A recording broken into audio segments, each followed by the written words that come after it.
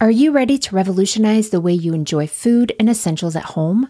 Introducing DashPass from DoorDash, your ultimate ticket to convenience and savings. With DashPass, you gain exclusive access to unlimited $0 delivery fees on eligible orders, along with members-only deals and discounts that will leave your wallet smiling. Whether you're craving the flavors of your favorite restaurants, need groceries from across town, or anything in between, DashPass ensures that everything you need is just a few clicks away, delivered right to your door. With DashPass, not only do you enjoy $0 delivery fees, but you'll also benefit from lower service fees on eligible orders, making it the most affordable way to satisfy your cravings and stock up on essentials from your local favorites. What I really love is how quickly DashPass pays for itself. On average, it takes just 2 orders, which makes it a no-brainer investment for your budget. And as if that weren't enough, DashPass grants you special access to exclusive promotions and menu items, adding an extra layer of excitement to your DoorDash experience. You get all this for only $9.99 a month, which is a small price to pay for unlimited convenience and savings. My family and I have had DoorDash for the past year or so, and while I make most meals at home, I don't know that I could mom without it. I used it twice just this past week while we were dealing with a stomach bug at home, and it was so nice to have and to be able to focus on getting better and not running all over town to pick everything up for everyone. Don't wait. Sign up for DashPass now and unlock a world of possibilities, all from the comfort of your home. DashPass from DoorDash, delivering joy, convenience, and savings straight to your doorstep. Get more from delivery for less with DashPass. $0 delivery fees and reduced service fees on eligible DoorDash orders. Sign up for DashPass today and get your first 30 days free if you're a new member. Subject to change. Terms apply. Open the door to $0 delivery fees and savings you can't get anywhere else. Sign up for DashPass today only on DoorDash and get your first 30 days free if you're a new member. Subject to change. Terms apply.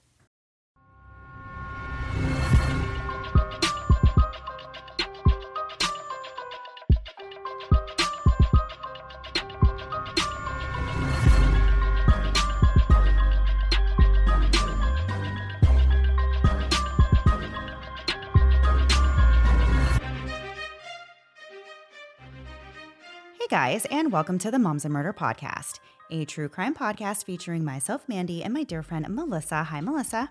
Hi, Mandy. How are you? I'm doing awesome this week. How are you? I'm doing really good. You know what? Honest to goodness, haven't thought of how I'm doing this week until right this second, but I think I'm doing okay. Yeah, well, I mean, this week has gone by a little bit fast. I felt like with last week, with the holiday short week, I was all messed up last week. And now this week, I'm also messed up again, but in like the reverse way. So this last week, I always felt like I was a day ahead, or wait, I forget now. I don't know. But this week, I'm confused time also. Is weird. Yeah, time is being very, very weird. So that is where we're at. But yeah, I'm doing fine. It's been great. Good. Melissa. Yeah. How do you feel about our little intros?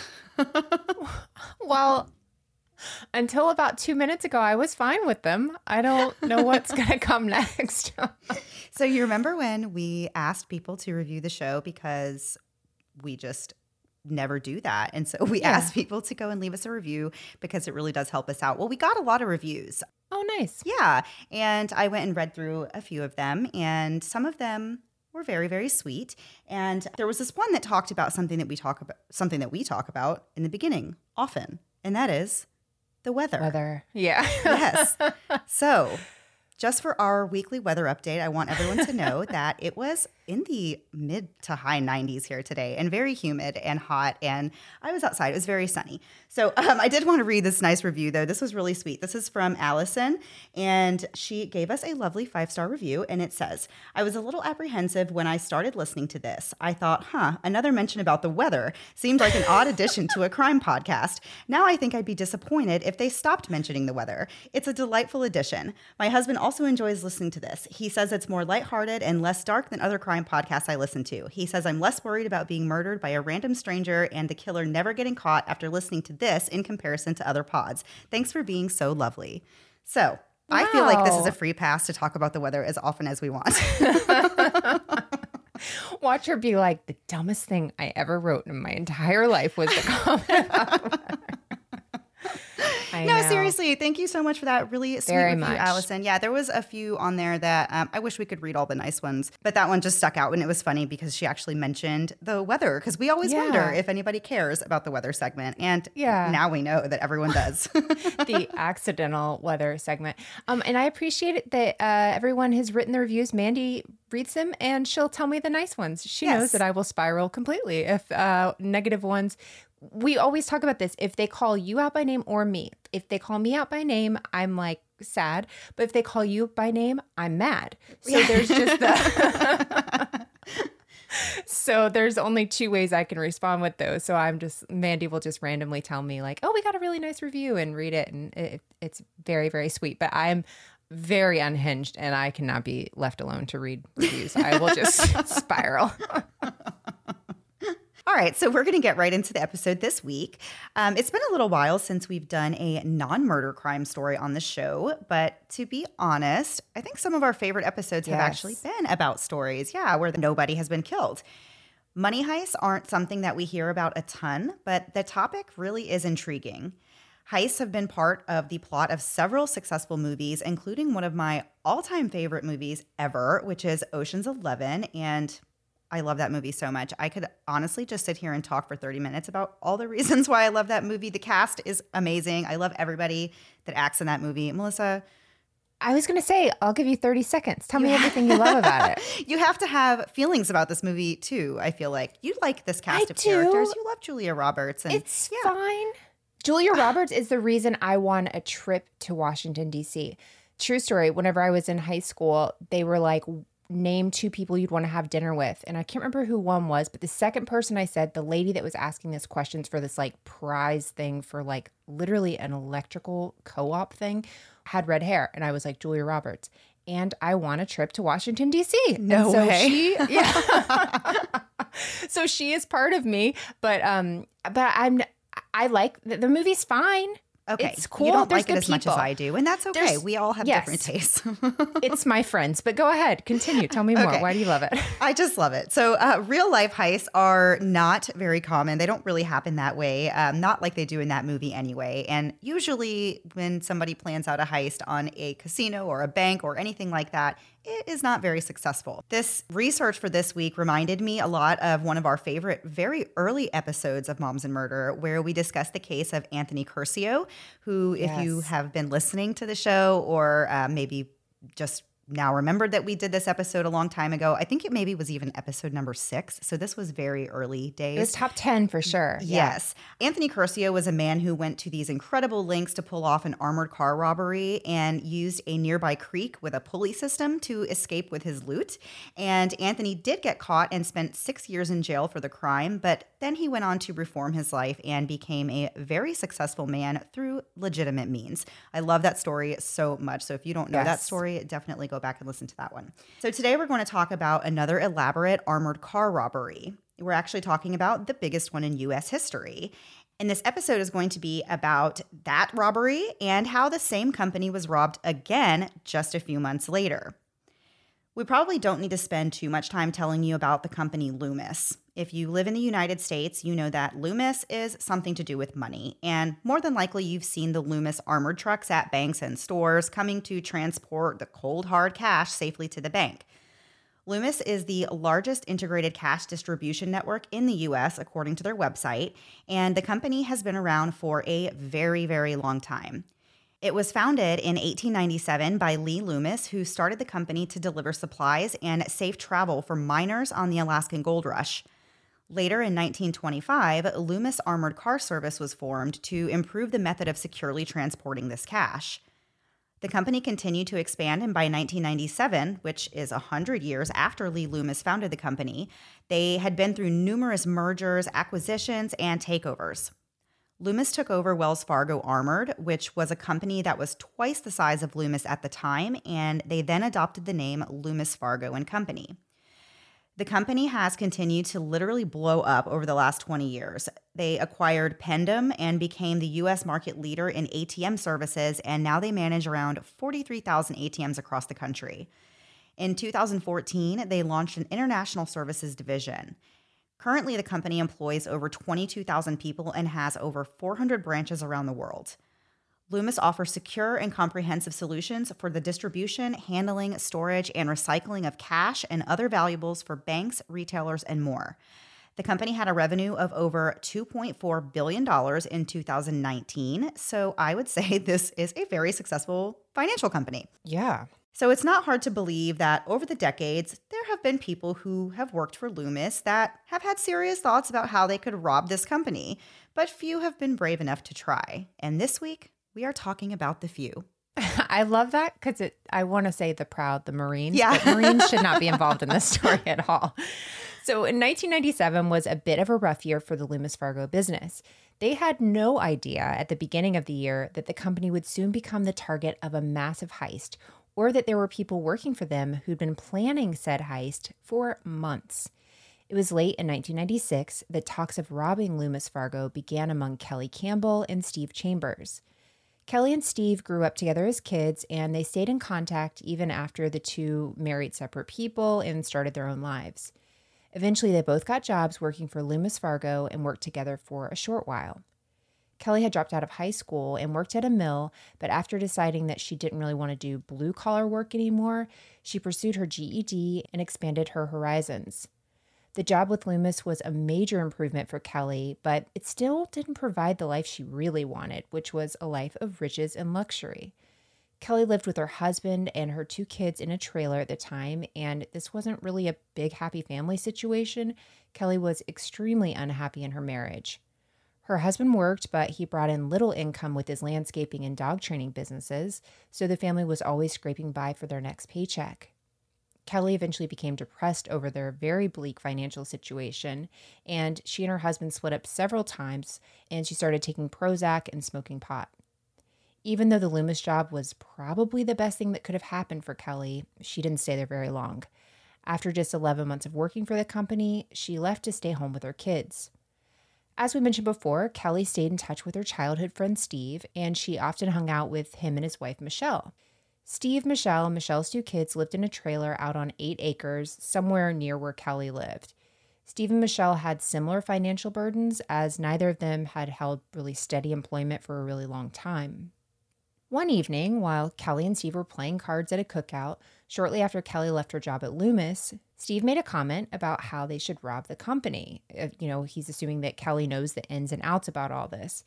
Kelly thinks he's just kidding. Pretty much everyone who's ever worked at Loomis has joked about robbing them. It's just kind of a thing. I've seen a Loomis truck, and I've joked about robbing them. I'm never going to do it, but, you just see it, and you know how much there's, you just know there's like endless money there. So it's just a thing you say. But for the next several months, Steve persistently brought up this idea and suggested this robbery. Kelly eventually warned Steve, hey, this is not a good idea. It's a really dangerous and stupid plan. But the more Steve keeps bringing it up, the more Kelly starts to come around to this idea. As we said before, Kelly's always wanted this life of luxury and security, and she started to think that Steve may actually be the ticket to helping her achieve that. Steve had told Kelly about other schemes he'd successfully pulled off, including tax fraud, loan sharking, and even killing people. Huh? And if this is your friend from like childhood, you would be like, wait a minute, you did what? I've known you all these years. Like, there's no way this can be real, but okay, let's go with this. Nod through the first two, and the third one, you'd be like, oh no, this is really taking a turn. So Kelly thought it was really interesting though, because Steve never really had a steady job, but he always seemed to have this steady stream of cash. So she thought, maybe he does know what he's doing. Eventually, Steve managed to convince Kelly that they should plan a robbery on Loomis Fargo. But then, meanwhile, while the two were in these talks about how to pull off a robbery of this magnitude, someone beats them to it. In March of 1997, police learned that a Loomis Fargo employee had overpowered two of his coworkers and made off with an armored truck containing over $18.8 million in cash. I don't know why that number was so shocking to me. I mean, $1 million is a lot of money to tote around in a truck, but $18 million, I just did not know that they carried that much money in those armored trucks. That was so crazy to me. Yeah, and I feel a little nervous now telling other people out there that there's that much on those trucks. That's so much money. Yeah, I mean, I'm sure if somebody was really researching it, they would be able to find out pretty easily themselves. But yes, that is If I'm being crazy, though. honest, I didn't think the bank would have that much. No. So I don't think Well, it makes sense if the truck is going around to multiple locations and doing sense. money pickups Yeah. and then taking it, doing the bank drops and stuff, that they would have more money than just from one business. But that still blows my mind. I just can't believe $18 million. That's crazy amount of money. Oh, no. Yeah. So this employee was named Philip Noel Johnson. He'd been working as an armored car driver for 10 years, making a measly $7 an hour, and he was feeling like he really was just spinning his wheels and at a dead end in his life. He constantly thought about how he was hauling around millions of dollars day in and day out while he was making pennies and living no semblance of a luxurious lifestyle. On March 29th, he finally had enough. At the end of his shift, he ambushed the two coworkers he was on duty with. He didn't hurt them, but he chained one of them to a tree and handcuffed the other one to a pipe in his own house. He then drove off in the armored truck full of over $18 million. Before this heist, the most money stolen in an armored car robbery was $10.8 million, and that was in June of 1990. So obviously it didn't take officers very long to learn the name of this bandit. They thought they would surely find Philip pretty quickly because he was, after all, an amateur, and this seemed like a very poorly thought out plan from the beginning. But investigators quickly learned that Philip had been planning this for years, and he had already headed for Mexico. Officers tracked Philip's movements from Jacksonville to Asheville, North Carolina, and eventually found the stolen armored van, but they didn't find Philip. Reports came in that he was in the Houston area, so they began searching all around in southern Texas. Months went by, and police still hadn't tracked him down or recovered any of the stolen millions until August 30th, 1997. Philip was attempting to cross the border from Texas into Mexico on a bus from Houston using the alias Roger Lauder. As it turned out, Roger was a real person that Philip knew and had even lived with for a couple of years. Philip had stolen his birth certificate, got a driver's license and a passport, and stole his identity. The FBI was already onto this, though, and they had the name Roger Lauder flagged in the system. So when the Border Patrol agents looked him up, they found out that this was a fake name. And his answers to their questions were also suspicious. And they also found that he was carrying $10,000 in cash. So the Border Patrol agents contacted the FBI, and Philip was shortly arrested. Philip was sentenced to 25 years in prison for the robbery. He was released in October of 2019. Right before the pandemic started, which, oh my gosh, I know that he robbed a bank, but can you imagine spending 20 years in jail and you get out and it's like, boom, Yeah, 2020 happens? Yeah, no, absolutely not. Yeah, that'd be wild. Yeah. In the end, the FBI was able to recover almost all of the stolen $18.8 million. They found $18 million in a storage unit in North Carolina. So they also found almost $11,000 in cash that Philip had on his person, and $65,000 was found in 8 different Mexican bank accounts that he set up. They weren't able to recover just $186,000 of the money, which of course could have been spent literally on anything. Yeah. So it seems like this was a really rather big mishap for Loomis, but in the end, they did get most of their money back. And in the grand scheme of things, losing $186,000 is a lot better than losing $18 million. But little did anyone know, there were other people planning a similar heist right that very minute. As we said in the beginning, former Loomis employee Kelly Campbell had been in talks with her longtime friend Steve Chambers about this possibility of pulling off their own heist. While Kelly no longer worked for the company, she, of course, still had contacts who did.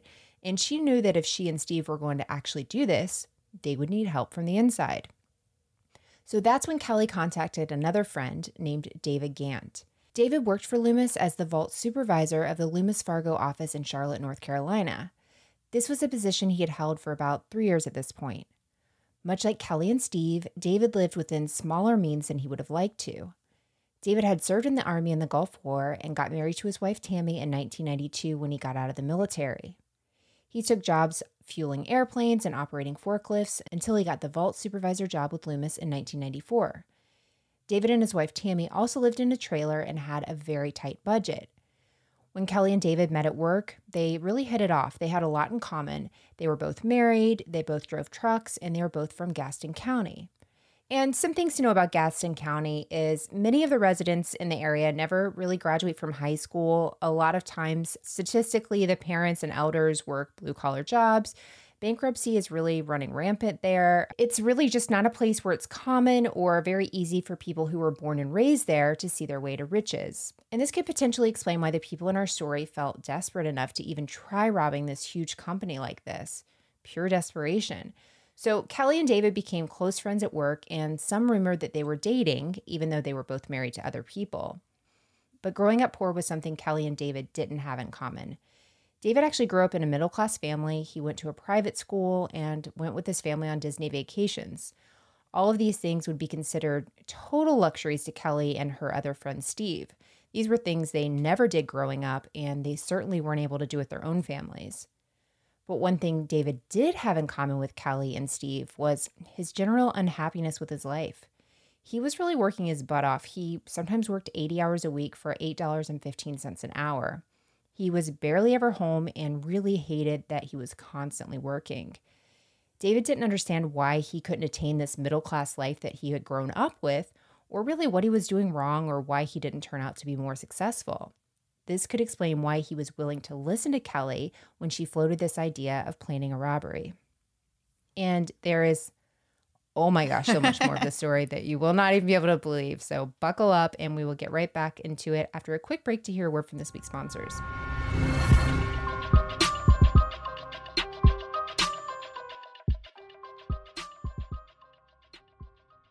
Staying connected over the last year has been especially hard, but we have a great way to make the dads in your life feel loved and appreciated this Father's Day, and that's by giving them the gift of Storyworth.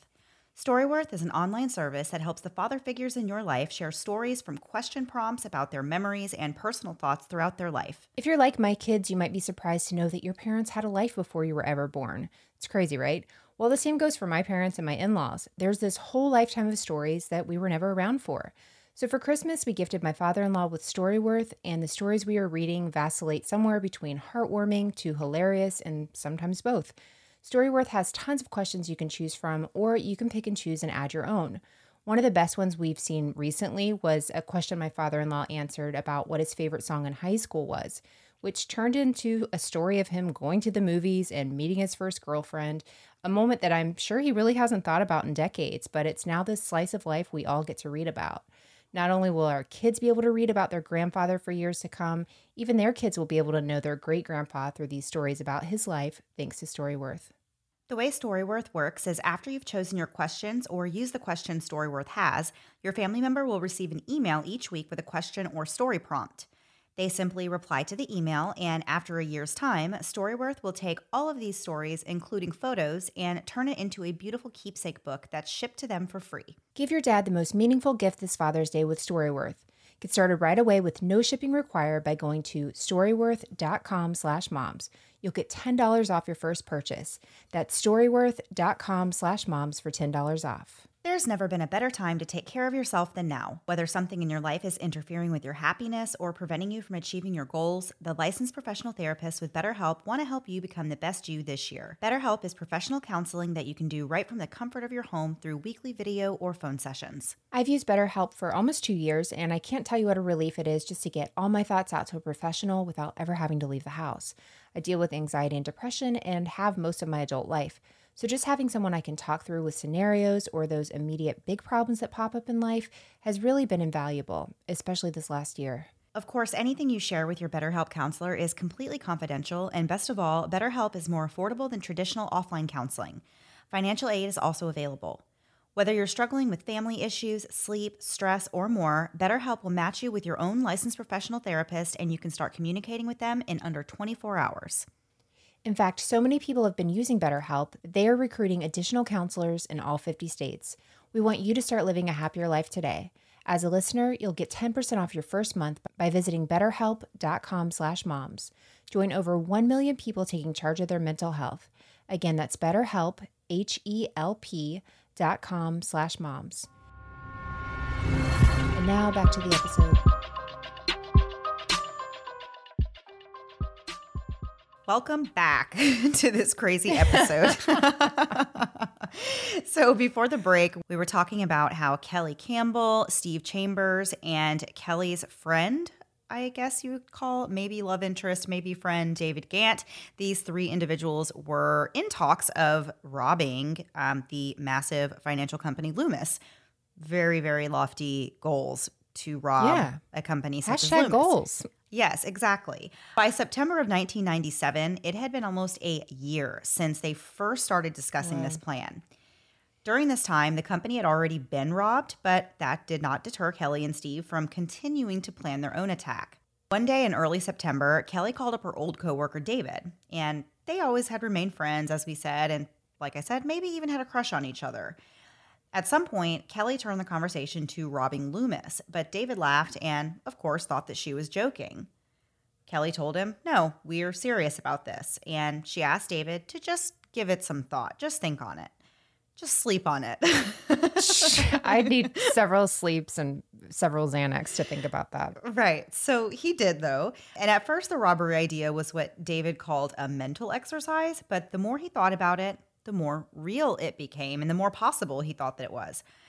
But there were still some obstacles, mentally and otherwise.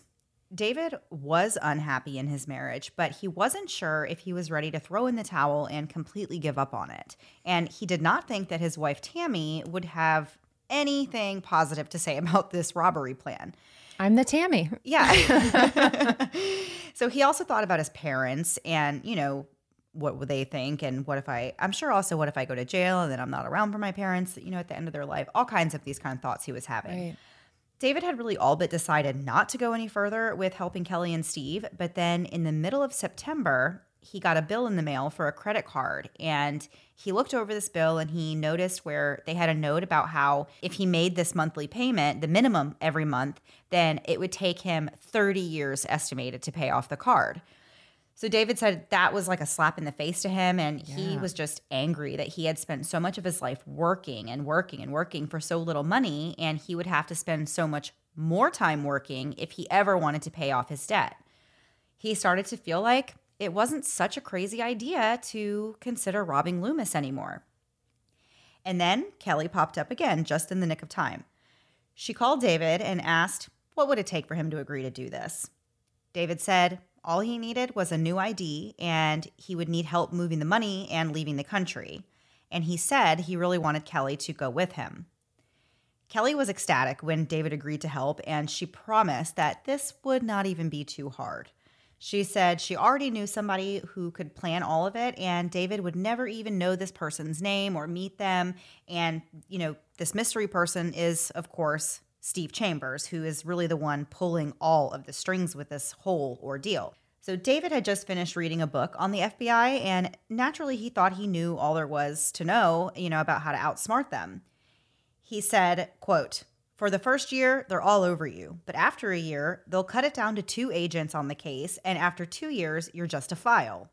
So David thought that they would be just fine as long as they hid and didn't spend any of the stolen money for 2 years. After that, they're golden. Okay, is it crazy that I don't think that's the craziest thing I've ever heard? I don't think that's the craziest thing I've ever heard either. I'm like, wow, that's actually, I that's see the smartest thing in this story. I know. As the Tammy, I'm like, back on board. I can do this now. So Steve comes up with what would be the master plan. And the plan was this. The plan was that David would commit the actual robbery since he was the one working at Loomis. After he robs them, he gives all of the money except for $50,000 to Steve, who he doesn't know is Steve. It's just this faceless person, that he doesn't know who exactly he is. So then David takes off for Mexico with that $50,000 he kept. This was really a magic number because it was supposedly at the time the most money you could take over the border without raising alarm bells and being subjected to additional screening. So once David's down in Mexico, Steve would begin wiring him more of the money. And then once things cooled down, David could return to the U.S. and everyone involved would just split up the stolen money and go on with their lives. Kelly, David, and Steve would get the biggest cuts of the fortune, but they did plan to have some what they called lower-level helpers that would be paid a fee for their role in the heist. So David decided early on that he would have to flee the country because he'd obviously immediately be a suspect, and he was, the vault supervisor, and they would definitely know who, hey, this guy hasn't showed up at work in a while. Oh, you know what? $17 million is stolen. I wonder if it's him.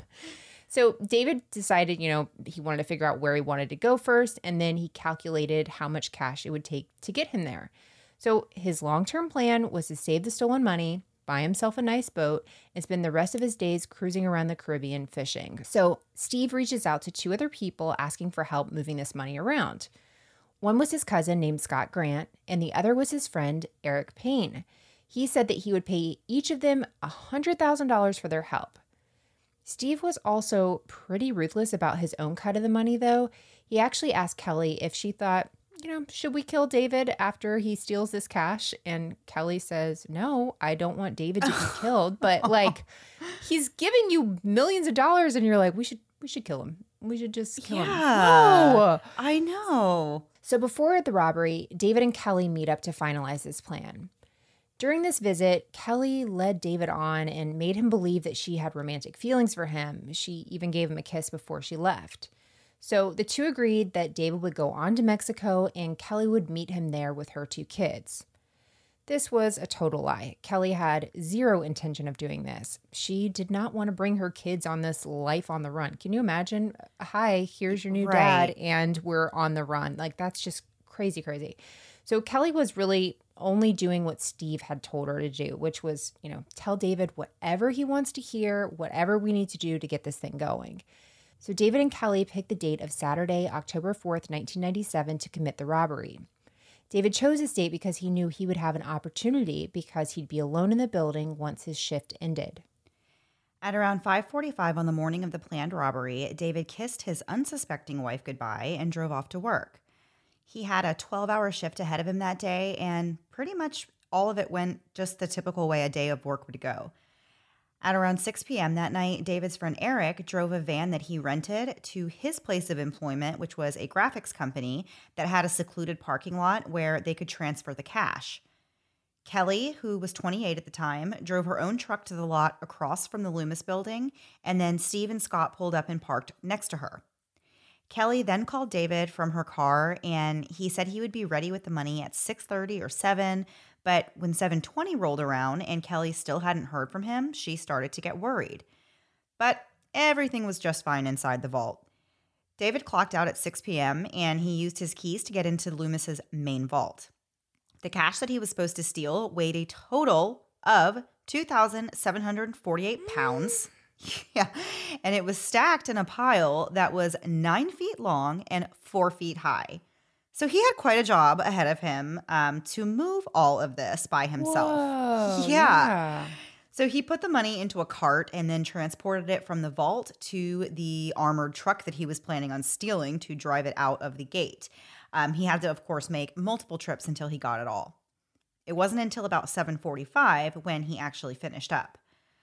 Before he left the building, David took 2 surveillance tapes, but what he didn't know that would later come back to haunt him is that there was a 3rd surveillance camera that he did not know about, which makes sense, right? It makes sense that the company wouldn't be like, hey, we're going to tell you where every single camera is. Of course, they're going to want to have one that even the management doesn't know about, just for their own protection and in case something like this were to happen. In total, David made off with $17,044,200, and this was the 2nd largest armored car robbery in U.S. history, with the first still being Philip Johnson, who we mentioned in the beginning of the episode. He stole over $18 million from Loomis just a few months before David stole this $17 million. Once the money was loaded up, David drove to the edge of the Loomis compound. But when he got there, he struggled because the chain link gate was really heavy and he couldn't get it open. So Steve actually asked if Scott would go over and help David. So keep in mind, they are not supposed to see each other's faces. This is all part of their plan so that nobody can rat each other out, I guess, or nobody can ID anybody. So Scott had to cover his face, and he went over to where David was and helped him get the gate open. Then everybody drove to meet Eric in the graphics company parking lot so they could transfer this money. David handed Scott an 8-inch key ring that had about 200 keys on it. He grabbed $50,000 of the cash, and then he got into Kelly's truck and headed for the airport in Columbia, South Carolina. His plan was to fly to Mexico with all that cash, but apparently he wasn't as bright as he thought he was because the airport had no international flights, and so he didn't think that one through very well, so he ended up having to take a bus to Atlanta and fly out from there. David realized that he was going to have a really hard time carrying more than about $25,000 with him, so he gave the other $25,000 to Kelly, and then he headed off.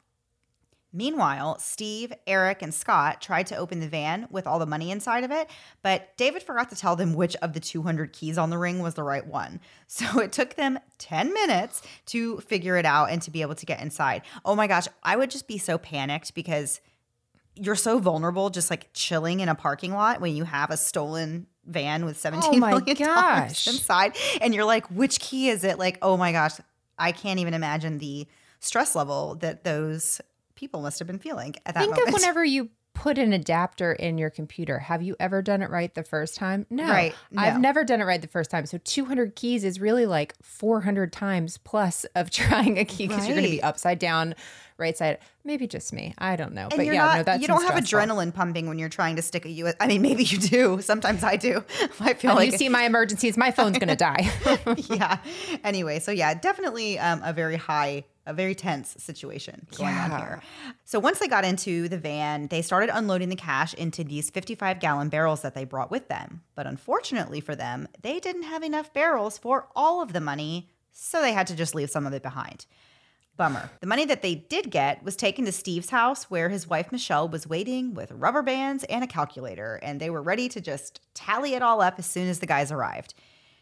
Stephen divided up some of the money, but then the barrels were all filled with dog food to hide the cash, and then they were stored in a shed on Steve and Michelle's property, which I don't know if that's the greatest plan either, because I feel like if the police or the FBI come looking and they see a shed and they're like, hey, why do you have 10 55-gallon barrels of dog food? Like, how many dogs do you have? Like, that's just as suspicious as opening it up and seeing cash.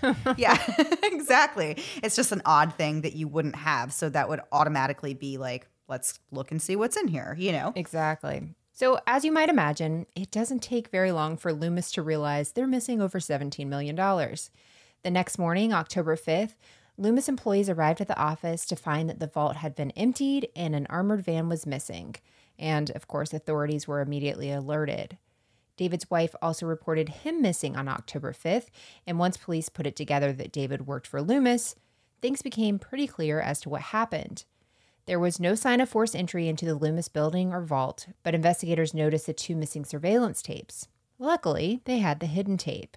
And on this tape, you can clearly see the face of David Gant. And you can see him literally dance a little jig in a circle. And there's a movie that we'll talk about at the end that's based on this, but they show it in the movie, and it's the funniest thing in the entire world. And apparently pretty accurate. Yes. But although if you moved all that money and you think you're about to get away with it, I can see a small victory dance could be in order. Yeah. The FBI immediately begins looking for him.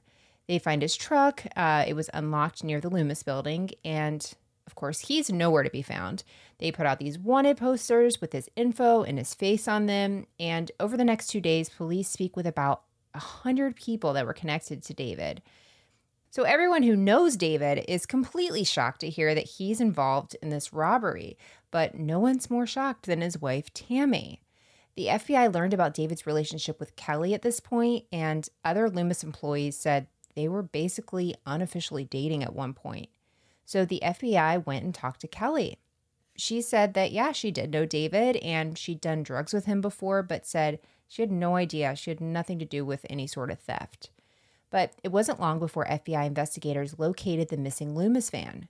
It was parked 2 miles away in the woods, and in it, they found $3.3 million inside, as well as a .38 caliber pistol that was issued by Loomis. They also found the 2 surveillance tapes. Okay, what is the point of taking the tapes if you're going to be like, we're just going to move the evidence from point A to point B? Good luck finding it. Yeah. So from this point, the investigation was pretty easy and smooth for the FBI. They quickly figured out that David had to have accomplices, and phone records showed that someone used David's own phone to beep him while he was busy stealing this money. The pager entry just said 143, which, if you grew up in the 90s or early 2000s, you know that 143 is shorthand for I love you. And what does it mean? Is it like the first, fourth? What is it? Because I has 1 letter, love has 4 letters, you has 3 letters. So 143 was like numerical way to say I love you. Yeah, I feel like we could have that done was better, a thing when but- I was in like 6th grade. So I didn't really, I didn't 143 anyone at that time. I was 143ing all over town. No, I'm just kidding. My husband will 143 sometimes. Like he'll write 143. Aw, Yeah, that's such not to me, just in general. Oh, well, to who? To what?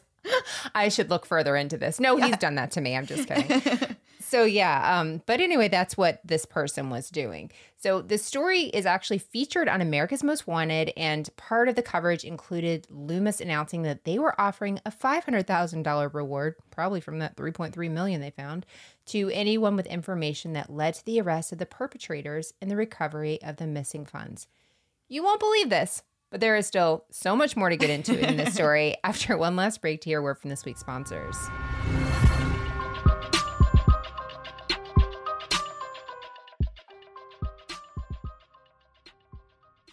Uncommon Goods is the online shop filled with the totally unique and the unexpected. There you'll find all those unique ideas for gifts for those hard to buy for people in your life, or if you just want to outgift someone else, Uncommon Goods is the way to do it. Now that you're getting bombarded with those bridal shower and wedding invites, make your first stop for gift giving at the Uncommon Goods site. My only issue with Uncommon Goods is that I want to get one of everything, but I had to adult and just picked one and ended up deciding on the ripe fruit bowl. What's so great about it is that I'm able to put the ready-to-eat fruit on the top of the bowl, seated on a beautiful maple tray, while things like avocados that are almost never ready to eat when I purchase them go in the glass-vented bowl below. Plus, my bananas hang on a built-in hook connected to the bowl, so not only is this totally functional in a way I didn't know I needed, but it's also beautiful and unique to any other fruit bowls I've ever seen. You can find so much more like this on the Uncommon Goods site. And Uncommon Goods is picky about what they allow on their site. They look to feature products that are not only unique, but high quality and often handmade or designed in the U.S. And with every purchase, Uncommon Goods gives $1 to a nonprofit of your choice. To date, they have given more than $2 million. Plus, Uncommon Goods is now introducing Uncommon Experiences, which means now you can take live online classes for things like cooking, mixology, and even flower arranging from hand-picked artists and experts. To get 15% off your next gift, go to uncommongoods.com/momsandmurder. That's uncommongoods.com/momsandmurder for 15% off. Don't miss out on this limited time offer. Uncommon Goods. We're all out of the ordinary. If you're looking for a way to brighten up your face, literally, look no further than Thrive Causemetics. Thrive Causemetics is home to all of your favorite beauty products, including Thrive's Brilliant Eye Brightener. I have this in Stella, and not only is it so easy to put on, it instantly illuminates and awakens my eyes for a perfect everyday glow. I am more than a little obsessed with the Liquid Lash Extensions Mascara, which is the best-selling mascara. One is literally sold every 5 seconds, and for great reason. It's flake-free, smudge-free, and clump-free, making it perfect for all-day wear. I can put zero makeup on besides the Liquid Lash Extensions Mascara, and it instantly makes me look refreshed. And best of all, their mascara, as well as all of Thrive Causemetics, meet their clean beauty standards, which means they're cruelty-free and never tested on animals. I really love that Thrive Causemetics goes beyond beauty, and they are made using clean, high-performance, skin-loving ingredients. So not only do you look great while wearing them, thanks to their clinically proven formulas, they actually improve your skin over time. Plus, all Thrive Causemetics are formulated without parabens, sulfates, and phthalates. And I love Thrive Causemetics' bold mission with Bigger Than Beauty. For every product purchased, they donate to help women thrive. One place they've given that really impressed me is their donation of over $100,000 for their giving partner, Baby to Baby, who's focused on helping families facing poverty receive basic necessities like clothing, cribs, diapers, and more. We love everything about Thrive Causemetics. Their products are the best we've ever used, and their Bigger Than Beauty mission is truly inspiring. You're going to love them as much as we do. Visit thrivecausemetics.com/moms for 15% off your first order. This is an exclusive offer you can only get here. That's Thrive, CAUSEMETICS.com/moms for 15% off your first order. thrivecausemetics.com/moms. Are you ready to revolutionize the way you enjoy food and essentials at home? Introducing DashPass from DoorDash, your ultimate ticket to convenience and savings. With DashPass, you gain exclusive access to unlimited $0 delivery fees on eligible orders, along with members-only deals and discounts that will leave your wallet smiling. Whether you're craving the flavors of your favorite restaurants, need groceries from across town, or anything in between, DashPass ensures that everything you need is just a few clicks away, delivered right to your door. With DashPass, not only do you enjoy $0 delivery fees, but you'll also benefit from lower service fees on eligible orders, making it the most affordable way to satisfy your cravings and stock up on essentials from your local favorites. What I really love is how quickly DashPass pays for itself. On average, it takes just 2 orders, which makes it a no-brainer investment for your budget. And as if that weren't enough, DashPass grants you special access to exclusive promotions and menu items, adding an extra layer of excitement to your DoorDash experience. You get all this for only $9.99 a month, which is a small price to pay for unlimited convenience and savings. My family and I have had DoorDash for the past year or so, and while I make most meals at home, I don't know that I could mom without it. I used it twice just this past week while we were dealing with a stomach bug at home, and it was so nice to have and to be able to focus on getting better and not running all over town to pick everything up for everyone. Don't wait. Sign up for DashPass now and unlock a world of possibilities, all from the comfort of your home. DashPass from DoorDash, delivering joy, convenience, and savings straight to your doorstep. Get more from delivery for less with DashPass. $0 delivery fees and reduced service fees on eligible DoorDash orders. Sign up for DashPass today and get your first 30 days free if you're a new member. Subject to change. Terms apply. Open the door to $0 delivery fees and savings you can't get anywhere else. Sign up for DashPass today only on DoorDash and get your first 30 days free if you're a new member. Subject to change. Terms apply. And now back to the episode. All right. So before the break, we were talking about how the FBI was on the hunt for David Gant. They cannot find him anywhere. They know that he is the one who has broken into the main vault at Loomis, stolen the $17 million, and has made off with it. Not all of it. They found $3.3 million of it. Now they have a reward out. There's coverage on America's Most Wanted. Things are really getting heated in this investigation. Yeah. So something I found kind of funny about this case is that even though it involves such a massive company like Loomis, the robbery was actually dubbed something else in the media, and they called it the Hillbilly Heist. They allegedly called it this because of the way the robbers spent the money that they stole. As we said before, David took off to Mexico and ended up renting a room at the Hotel La Tortuga in Playa del Carmen under a fake name, Mike McKinney. Mike McKinney was a real person that Steve Chambers knew and actually paid $50,000 for his ID, which he then gave to David, essentially selling his own ID for $50,000, which is just bananas to me. Well, once I had to confirm the story with my sister after I read this. I'm like, I remember something like this. I gave my sister my ID for free. Right. I think accidentally. Did I tell you about that? She told me, I was like, what happened? Remind me what happened. I had an extra ID because I'd lost mine. Then I found it. So we go to this club thing, me at a club, and she's 17 and you can get in at 18 in Tallahassee because we're just wilding out there apparently. And I went through with my ID. She comes through 3 people behind with the same ID, and the bouncer takes it, cuts it up in her face. Oh my gosh, no way. I was like, I don't remember though. Like neither of us remember if I knew she was doing that. I must have because she wasn't old enough to get in, but you only had to be 18. But yeah, I love that. What an idiot idea. We could have been hillbilly. Oh my gosh. Part of the hillbilly heist. That's a terrible idea. But yeah, $50,000 sounds great since I got my fake ID cut up 2 feet from me. I got busted with a fake ID once too. It was definitely much scarier. There was a police officer involved, so that was not fun. Mandy! But that's for another time. If you remind me at the end, I will elaborate on that story. I will. Yeah. I will. Okay, so in Mexico, David spoke to Kelly weekly using calling cards. He was living it up and having really a blast down there.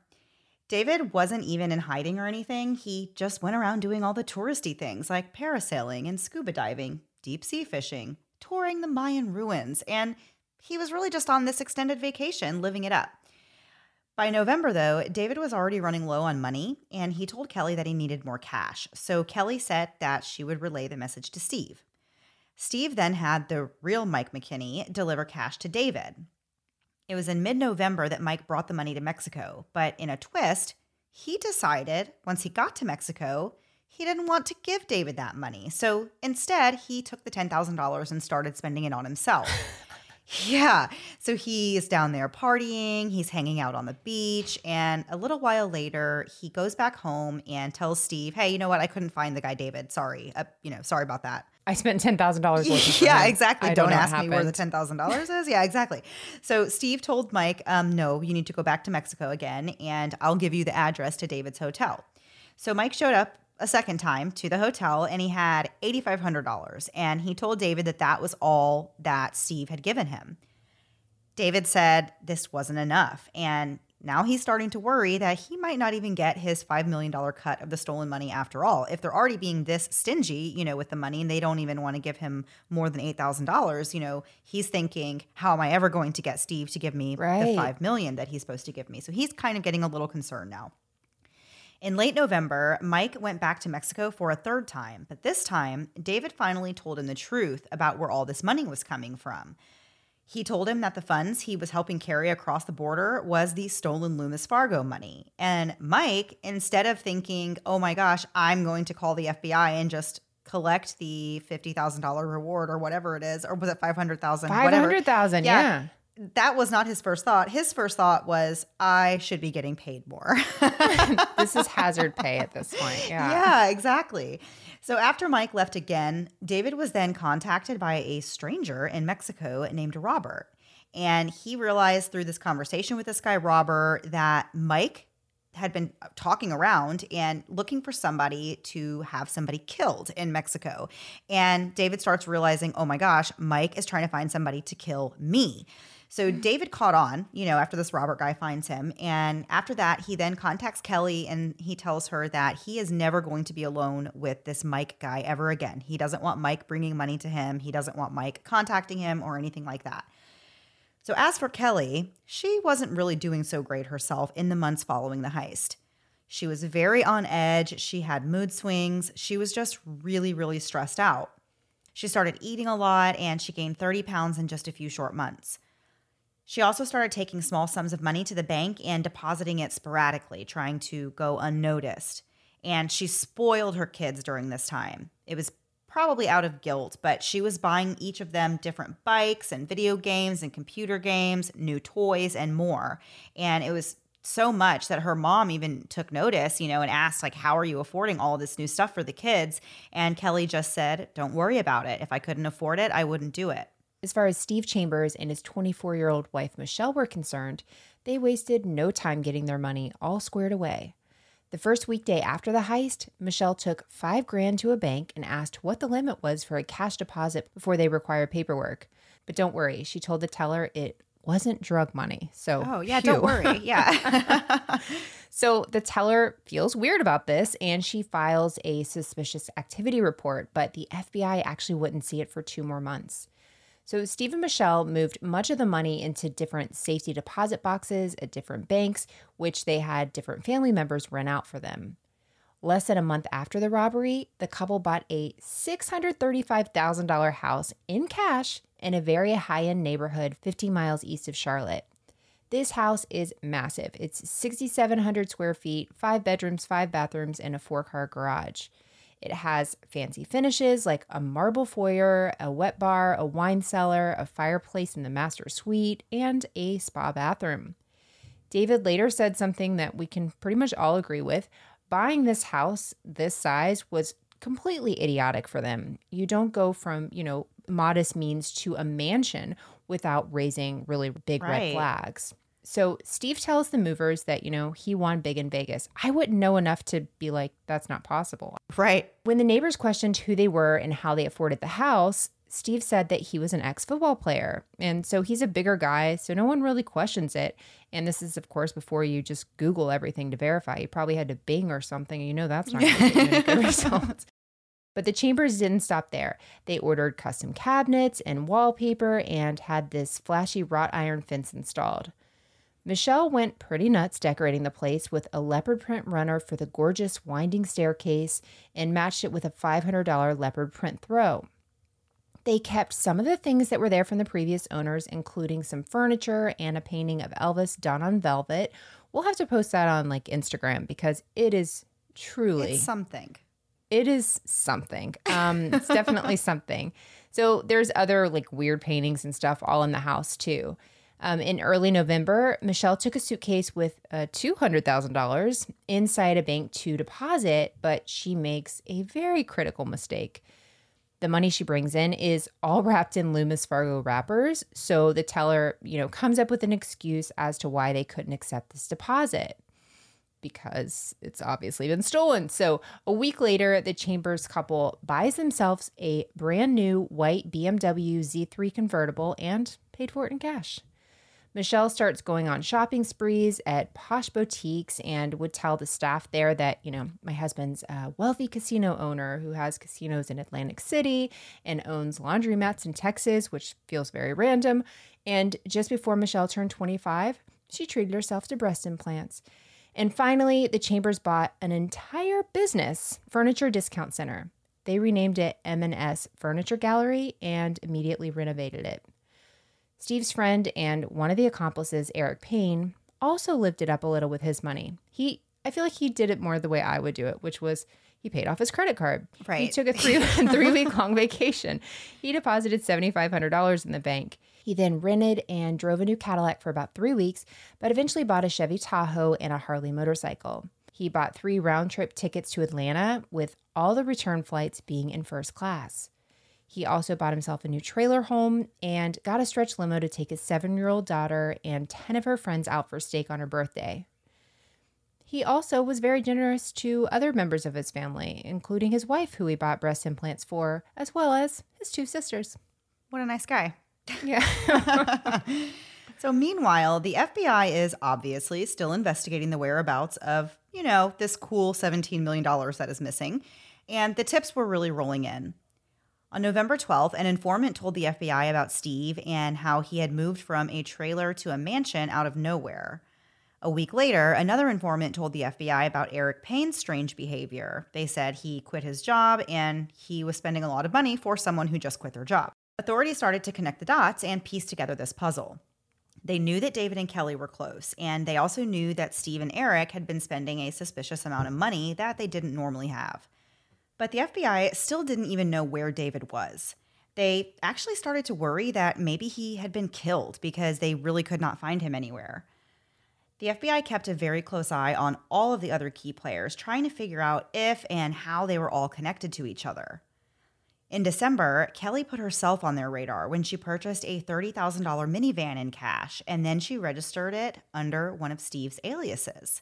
And this is how the FBI established a solid link between Kelly and Steve. Around the same time, Steve's wife Michelle deposited about $8,000 in a bank. The initials that were on the Loomis wrappers for this cash that she deposited belonged to a person who hadn't worked there since before the robbery. So the FBI knew that the money Michelle was trying to deposit was some of the stolen Loomis money.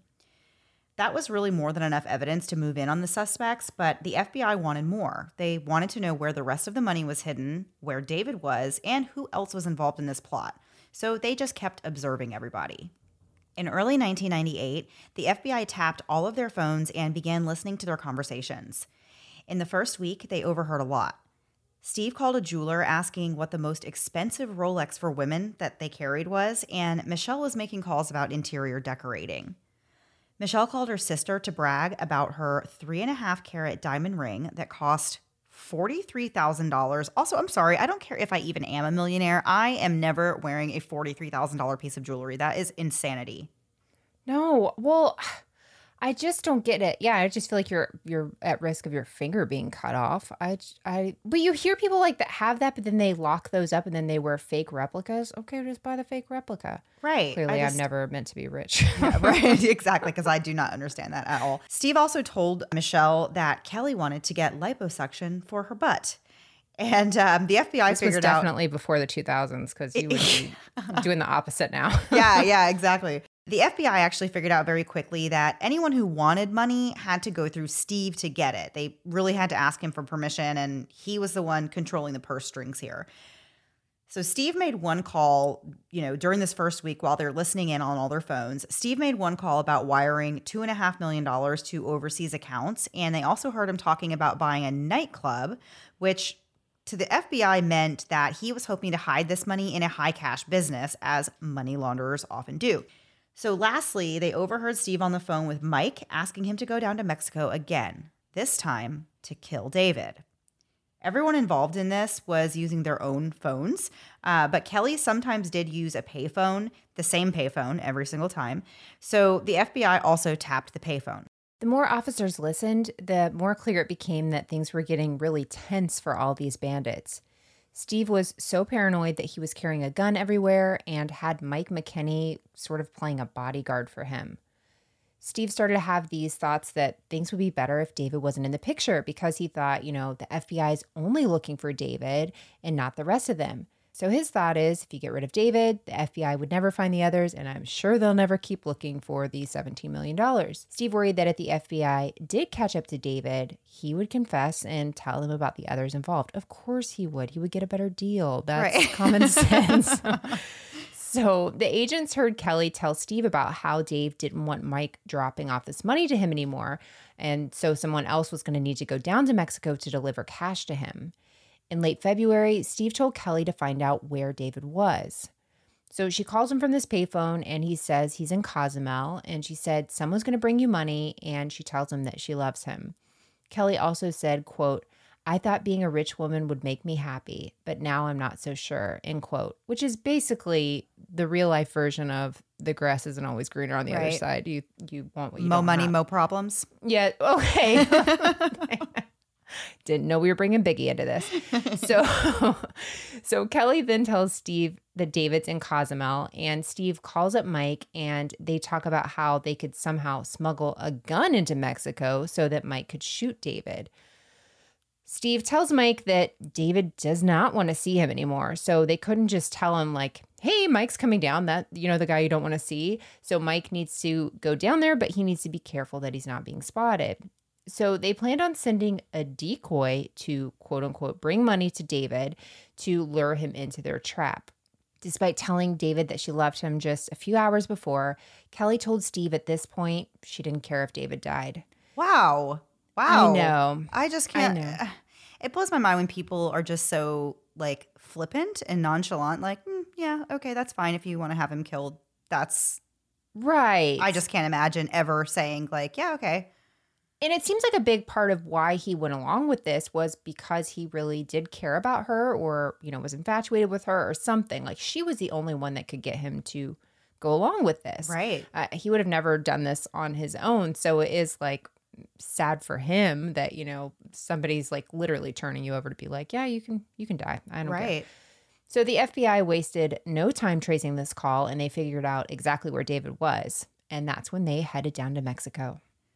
On March 1st, 1998, 2 FBI agents and an Interpol agent found and arrested David and had him on a flight back to North Carolina the very next day. The following morning, March 2nd, Steve and Michelle Chambers were arrested by federal agents at their home. Mike McKinney was arrested in the hotel room that he was living in, and Kelly and Eric were also arrested in their respective trailer homes. Scott was also arrested for his small role in the crime, but we don't know where he was when he was arrested, but they did get him too. In each of their houses, investigators found cash totaling $6.6 million, and most of the remainder of the money was located by the FBI, but they couldn't account for about $2 million of it, which they believed was spent before everybody was arrested.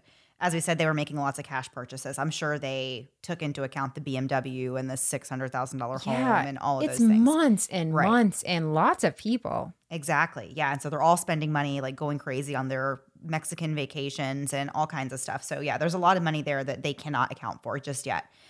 So in total, there were 21 people that were arrested in connection with this robbery. Everyone except for one of them took a plea deal. Many got probation, but a few got prison time. The one person who did not plead guilty was an attorney who assisted Stephen with purchasing the $635,000 home in cash, and he was found guilty of money laundering and was sentenced to 8 years. David pleaded guilty to bank larceny and money laundering and was given 7.5 years in federal prison, as well as ordered to pay $3.8 million in restitution. Kelly pleaded guilty to the same charges, plus conspiracy to commit murder for hire, and she was sentenced to almost 6 years in order to pay over $4 million in restitution. Steve pleaded guilty to the same charges as Kelly, although he had 13 counts of money laundering instead of just one. And he was sentenced to 11 years and 3 months and was ordered to pay $3.8 million in restitution. Steve's wife, Michelle, also pleaded guilty to larceny, fraud, and 7 counts of money laundering, and she was sentenced to 7 years and 8 months. Her sentence would have actually been shorter if she hadn't hidden this $43,000 ring from the FBI after she was arrested. I guess whenever they caught her and they're trying to recover all of their funds and everything, she decided she's going to hang on to this $43,000 ring. And what are you going to do with it? You're going to be in jail. Well, I guess she's thinking like, hey, after I get out of jail, I'm going to go dig up this ring and have it. Yeah. What are you going to do with it? You can never, a ring that is that price definitely has a serial number in the diamond or somewhere. Like they're going to know that it was a stolen ring. You know what I'm saying? Or that it was bought with the stolen money. So yeah, none of this made any sense. So she was ordered to pay $4.8 million in restitution. I have comments about restitution. I just feel, do they ever get that amount of money, or these people just pay until they die? Because there's no way these particular people are paying $4 million. No, never, ever, ever, ever. Scott and Mike were all sentenced for larceny and money laundering. Eric and Scott were sentenced to 6.5 and 4 years, respectively. And Mike was given 11 years because he also had the conspiracy to commit murder charge. So we know you're wondering, where are they now? Well, for starters, they are all out of prison. David was released in 2004. He is now remarried and has a daughter. And as of 2016, he was living in Florida, hi neighbor, doing construction work. He says the IRS sends him a statement every year reminding him about the amount he owes them. They take his entire refund every year when he files his taxes. And he says, if he couldn't pay off that credit card that he was worried about before, he's never going to be able to pay this $3.8 million debt back. David also wrote a book that got published in 2018 called The Book of David, A New Path After a $17 Million Misstep. I like that he used the word misstep. Yeah. Just a little oopsie.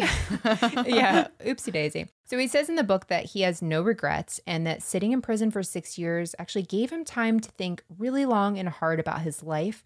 And he realized that most of the problems he was having were really due to himself. Being in prisons, he said, helped him face the reality and overcome his issues so that he could go on to have a better life after his relief. He said if it weren't for going to prison, he would have never had these revelations. I kind of love that. Oh, me too. I saw it. It was like a 25-minute video from like Charlotte News or something, and he was interviewed in it, and it was so interesting. But he just seems like that was like his life before, and he's thankful for how everything turned out. Like he loves his life now. He's really happy now, and he doesn't have any of that money. Like he'll never see any money because the government will always take it from him, because of what happened. Right. So yeah, it was pretty interesting. So Kelly was released from prison in 2004, and 2 years later in 2006, Steve was released. His wife, Michelle, had already been released in 2005. By 2007, everyone involved in this that was arrested was released from prison. This story is such a wild ride, and it's so crazy, and if it sounds familiar, that's because Hollywood had to get their hands in it and make a movie about it.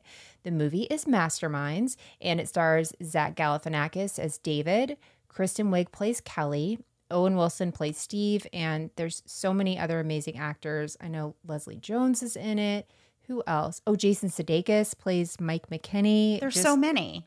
It's everyone I love just in one movie. Like this is my Ocean's 11. This is mine. This is a very Melissa's version. I feel like, right? Yeah, yes. that actually makes perfect sense. That you would like Ocean's 11, and this would be mine.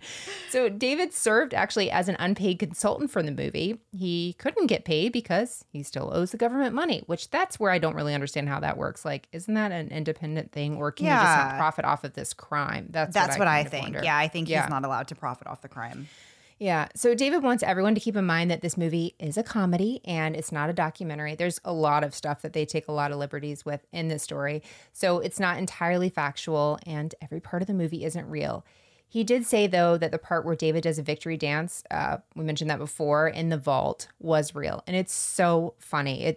Zach Galifianakis is not like my go-to for everything, but anything he's in, he's just so funny. And he does a great job as like what David referred to as a dumbed down version of himself. And he said he's just fine with him playing this dumbed down version. And he thought the movie was really funny. And it's so funny. It is so good. Yeah. This is a story that Haley, who helps us research, she brought it to our attention. And I knew this had been a movie, but I hadn't seen it. Like, it's just one of those that you hear about and then you don't hear about. And then, like, Hilaria Baldwin is tweeting something crazy. So then I get, on that rabbit trail. And so I'm so excited that we did this and love the story. If you haven't seen the movie, you have to see the movie. It's directed by Jared Hess, which you might not recognize the name, but he's the guy that did Napoleon Dynamite. And he did Murder Among the Mormons, that documentary that was just out. He did Last Man on Earth. I think Nacho Libre. He's done so many movies that you probably love. I don't know if he did Dewey Cox. It reminded me a lot of that, like the way the Walk Hard. Or whatever. Yes. It reminded me a lot of that kind of. It was like that kind of movie. Very much so. A lot of the same people are probably in that too. Yeah. So if you want to see a movie that really will just like have you literally laughing out loud. I laughed so much in this movie. This is the one to see. There's a scene where he like has a disguise. Did you see that with the contacts that she gets for him? That just, I was crying. I was laughing so hard. It's so fun. I love doing stories like this every once in a while, just mixing it up. And me too. It's a lot of fun. Yeah, me too. And yeah, it is always nice to do one where there is no murder. Even though we are doing a show called Moms and Murder, it is just didn't think that through all the way. Yeah. It is a true crime podcast. We cover all types of crime. Yeah, featuring yourself, Mandy, and your dear friend Melissa. That's right. And the intro that will never change because that's where we're at now. Exactly. All right, guys. So we're going to move on and turn the page and go to our last thing before we go. And Melissa, this week, I think we decided that we're just going to do some crazy news headlines out of North Carolina because this one was definitely a crazy one when it was coming out, I'm sure. So we went and found some other North Carolina headlines that are interesting. Florida always gets a lot of Florida man flack. Yeah, don't be offended, North Carolina. Yeah, please don't Pay be offended. Dues. We make exactly. We make fun of ourselves all the time, and so does everyone else. So we are here to join in the fun and find some We funny. joke because we care. We joke because we care. Absolutely. Okay, so Melissa, do you want to go first? Sure. My first story comes out of Hickory, North Carolina. There was a guy named Donnie Guy, and he robbed 2 cash registers from a restaurant, and then he vanished. But it didn't take very long for the cops to find him because they followed the trail of the white register tape all the way to his house where he was trying to break open the register. But the white tape just followed all the way. Oh, no. Yeah. Okay. He was not part of the hillbilly heist. They would have gotten caught a lot sooner. For sure. Okay, so this one I don't think all of mine are actually crimes. 2 of them are not crimes. This one is a crime, and it actually kind of goes hand in hand with today's episode, so I thought it was really funny. Dig this. Stolen excavator used to steal ATM. What is going on in North Carolina? I like that though. If you're going to steal an ATM, why would you use your own excavator? You've got to steal that too. Get as many charges piled up. Maybe you'll get like a buy one, get one free out of jail card. I don't know. Serve 2 crimes, get one off, half off. Well, it was funny. Yeah, it was funny because the little blurb about this, when I looked it up, it says, this is some Ocean's 11 type planning. A thief stole an excavator from a construction site and used it to knock over and steal an ATM. Police details are far and few, but reports say a short man climbed into the excavator around 1 a.m., stole it, then proceeded to drive 200 yards, knock over the ATM machine, and steal it. So what happened to the ATM? To describe that. He dropped it into an awaiting vehicle and made off with an undisclosed amount of cash. So so this is but he got away with it? Possibly in North Carolina. It sounds like he got away with it. I didn't look for an update to this story, but at the time of the story, he had gotten away with it. Interesting. All right. Well, maybe it wasn't such a bad idea. So my next one, it just says from North Carolina, this man successfully broke into a bank's basement through the street level window. But while he's breaking into this window, he cuts himself up really badly. And he realized that number 1, he wasn't going to be able to get the money from where he was. Number 2, he couldn't climb back through this window where he had went through, and he's all bloodied and everything. Number 3, he is bleeding very badly. So instead, he locates a phone and dials 911 asking for help. Can you imagine? I wasn't actually coming in here to rob them. I left my muffin at my desk. Could I go get it, please? Oh. Poor guy. I mean, not poor guy. You kind of did Right. it to yourself, but yeah. Okay, here's a weird one. So this is a lovely lady in Asheville, North Carolina. Her name is Adrienne Antonson. She's an insect artist, and she creates bug sculptures from human hair. Okay, I hate that. There's too much happening in that sentence. I truly hate that. Yeah. Bug sculptures from human hair. So I have a picture of one in front of me that looks like a fly, maybe, but it's like I mean, if we can't even it's identify made the out of human things. hair. It sure is. Ripley's bought 6 of her masked hair pieces. Ha ha ha. There's a little pun there. And I know. So that is that. A quote from her says, "When I was young, insects were my favorite thing. They captivated me. I am humbled to say they are so tiny, but can do so many things we can do and fly as well." She really likes bugs, and she makes them out of human hair. I don't know where she gets the hair, but Yeah, that's the question. Do what you want. I won't yuck your yum, but I'm not okay with that. Yeah, we should look into that a little more closely. You might have a follow-up on that story. Yeah. My last one is from Raleigh, North Carolina. Apparently there was a stabbing, and there are people that come to the scene, and they're talking to this woman who was a witness to the crime. And this 38-year-old guy jumps into the woman's car and drives away. And he's arrested the next day because he was easily identified by the cops who were there because of the stabbing and saw him steal this lady's car. I just can't imagine what goes through your head when you like see police officers around and you're like, I'm going to steal a car from right here. Right? Like, I always thought, like, whenever I go to like something that's near a police station, I'm like, well, I've never felt safer in my car than I do right this moment. Nobody's Right. going to mess with it. But apparently nobody cares. Yeah. Okay, my last one, again, not a crime, but just something interesting, and it's kind of adorable. Fun, yes. This is from Winston-Salem, North Carolina, and this is from several years ago, 2012. Missing macaque search requires North Carolina officials to play baby monkey sounds in hopes of recapturing it. Oh my goodness. Searchers that's trying to cute. find an 8-pound monkey that escaped more than a week ago are now playing sounds of a baby monkey to try to recapture the wayward animal. I hope they found that monkey. I know. Oh, that's actually so cute. And I know. Yeah, that's How adorable. cute is it that like it would be lured in by the sounds of a baby? Oh my gosh, that's just so sweet. Monkeys are so fun. They are. Our dog got out a couple weeks ago in the neighbor's yard, and I was not playing songs of a tiny puppy. I was screaming bad words, and like with a squeezy toy, just being like, please come back. Don't you love that? When my dog runs away, I'm like, the way that I try to get her back, like there's no way she's going to come to me with the No, way that I am absolutely like not. freaking out and like yelling and like flailing my arms and running around. Right. Like she is totally not going to come to me at all. I do not look fun or happy or anything. Yeah. So yeah, I love that. That's so funny. Yeah, I'm just like trying to use a nice voice and screaming. My son's screaming, "We're never going to see him again." No. And I'm like, I need you to calm down. It's always fun. It's always something. Mandy, this was a great episode. I mean, if I was going to leave us a review, I would Right. review this episode and say it was a great episode. And then you Yeah. could read it to me and I'd be so happy. Yes, and huge thanks to our lovely, lovely friend and researcher, Haley. She did Yes. such a great job researching this case. And Always. yes, always. She does such great work. All right, guys, so that was it for this week. We will see you next week. Same time, same place, new story. Have a great week. Bye. Thanks so much for listening to the Moms and Murder podcast. Make sure to check back with us next week for a new episode.